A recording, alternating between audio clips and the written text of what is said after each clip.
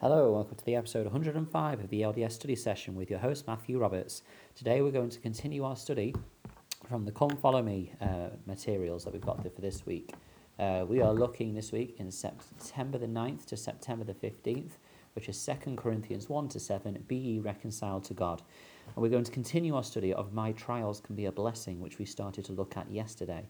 2 Corinthians chapter 1 verses 3 to 7, chapter 4 verses 6 to 10 and 17 to 18, and then chapter 7 verses 4 to 7. And as commented on yesterday, it really is spread throughout this section about how our trials can be supported and helped. Now, we talked yesterday about a couple of principles about how Christ supports us not just in the eternities, but he is there for us in our tribulations on the earth now. And that we can have faith in him and have that hope that he will bless us and strengthen us and support us through those trials. What I want to focus on today is just a couple of examples in the scriptures where we can learn some valuable principles about how we are supported through those trials and just how many trials we can go through and yet still see the blessings from. Now, obviously, before I begin, I want to point out that if someone you know is going through a trial or difficulty that is seemingly for them overwhelming to bear, it does not do well to say to them, well, this person's got it worse, or this person in the scriptures had it worse. That's not what I'm suggesting, because I think that would not be very helpful at all. However, we can use the examples of people in the scriptures to look at how they overcame those troubles and have that in our minds, so that when we go through those trials, hopefully we'll cast our mind back to that. Now, I'm going to begin, first of all, in 2 Corinthians itself, because there is one of these scriptures where Paul talks very specifically about things that he went through. In 2 Corinthians chapter 4, verses 17 to 18, it says this, For our light affliction, which is but for a moment, worketh for us a far more exceeding and eternal weight of glory. While we look not at the things which are seen, but at the things which are not seen, for the things which are seen are temporal, but the things which are not seen are eternal. Now, Paul here is teaching the principle that our afflictions are light at this moment in time, and for a moment. And this obviously refers us back to Doctrine and Covenants section 121, verses 7 to 8, which I shared in episode 100 as my favourite scripture, or one of my favourite scriptures.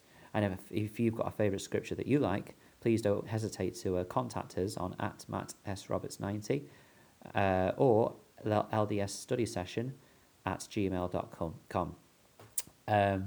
So Paul is talking about how we can't see the end at this point, but that's where the faith and trust in the Lord needs to come, which is why we keep hearing the important counsel to build our trust with our Heavenly Father, to strengthen that relationship with him, even in times where it seems like an easier road, because then when the road, and it will eventually come and get more difficult, that relationship is there to not fall back on, but to call on and to call those blessings where he can support and strengthen us.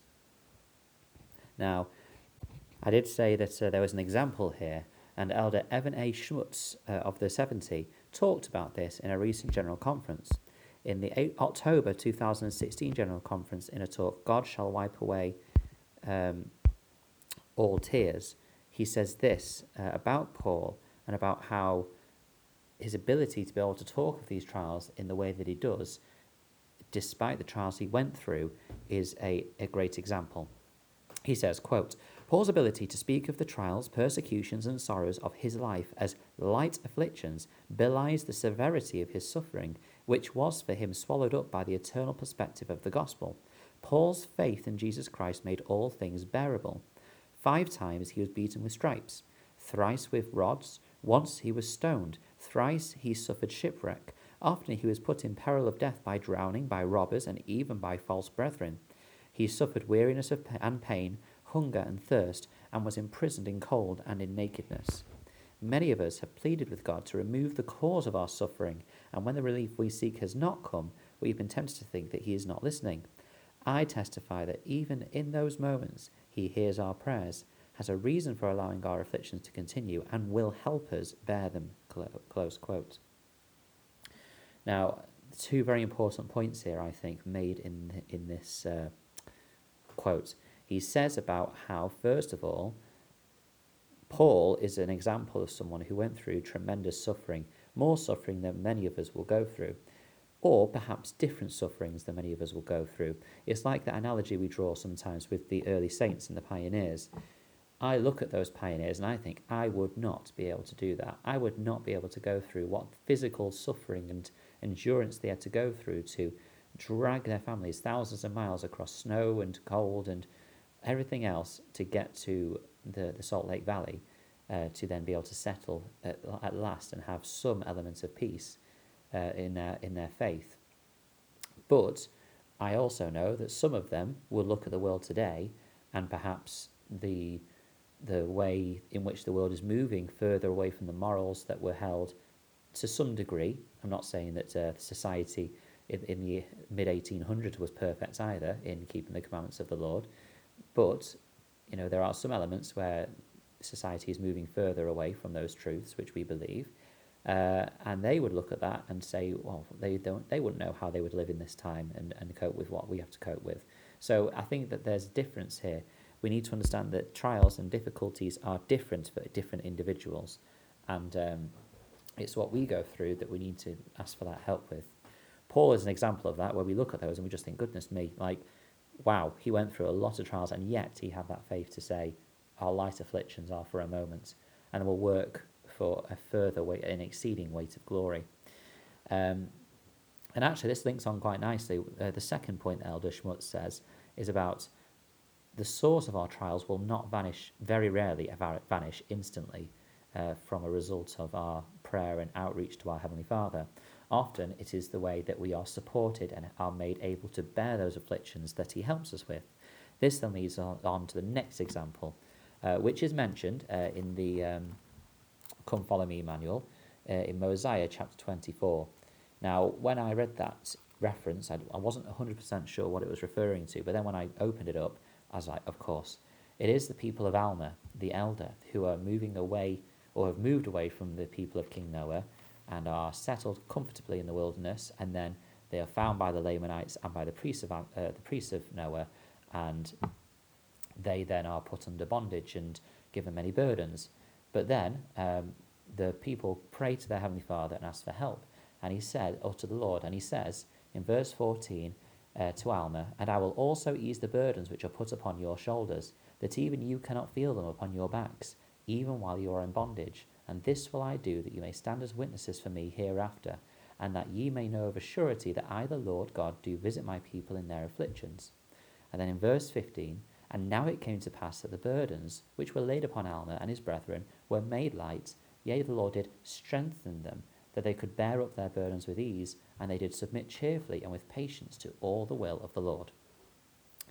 Elder Bednar, I was looking for a particular kind of point that I wanted to make regarding this verse, and of course Elder Bednar came in with a wonderfully crafted point to what I wanted to try and say about this. In April 2014, in a talk called Bear Up Their Burdens with Ease, he says this, quote, many of us may assume that this scripture is suggesting that a burden suddenly and permanently will be taken away. And then he moves on to say, the challenges and difficulties were not immediately removed from the people, but Alma and his followers were strengthened, and their increased capacity made the burdens lighter. These good people were empowered through the atonement to act as agents and impact their circumstances, and in the strength of the Lord, Alma and his people were directed to safety in the land of Zarahemla, close quote. I absolutely love this point.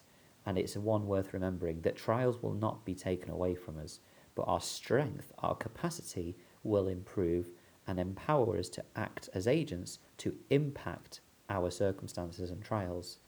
It is such an important point that is well worth remembering. Now, obviously, at the time, people may have looked at them and gone, well, obviously they would have been strengthened. They were lifting these burdens, so their bodies became stronger. So obviously it was made easier for them, obviously. But there is a clear element here of the Lord strengthening them to the point where they did this cheerfully. And that would not have been possible without the Spirit of the Lord with them. So even if it was a case of just the Spirit being given to them in great abundance to help them submit cheerfully with this and have that patience, then it's their Christ-like attributes that are being strengthened, their patience and their hope, I guess, is the two things that are being strengthened there. the ability to submit cheerfully is a demonstration of their hope that things would work out in the end, and obviously the patience to do it until that happened were strengthened, and that was what was required. So I guess my takeaway from that is if there's any of us, and I presume that is all of us, going through some sort of difficulty at this time, be it physical, emotional, spiritual, whatever it is, ask the Lord to help strengthen you, and perhaps focus on a Christ-like attribute which would in that moment help you overcome that trial with more ease. And I think that's something I will try and do, because it's those Christ-like attributes that we're trying to develop now. Thank you very much for listening, and I hope that there has been something you can take away from this into your study of 2 Corinthians this week. If there's anything that you've been studying from the Come Follow Me, or from anything else completely unrelated which you'd love to share, I'd love to feature on a future podcast episode. So please let me know at mattsroberts90 or email at ldsstudysession@gmail.com. Thank you for your time, and until we meet again.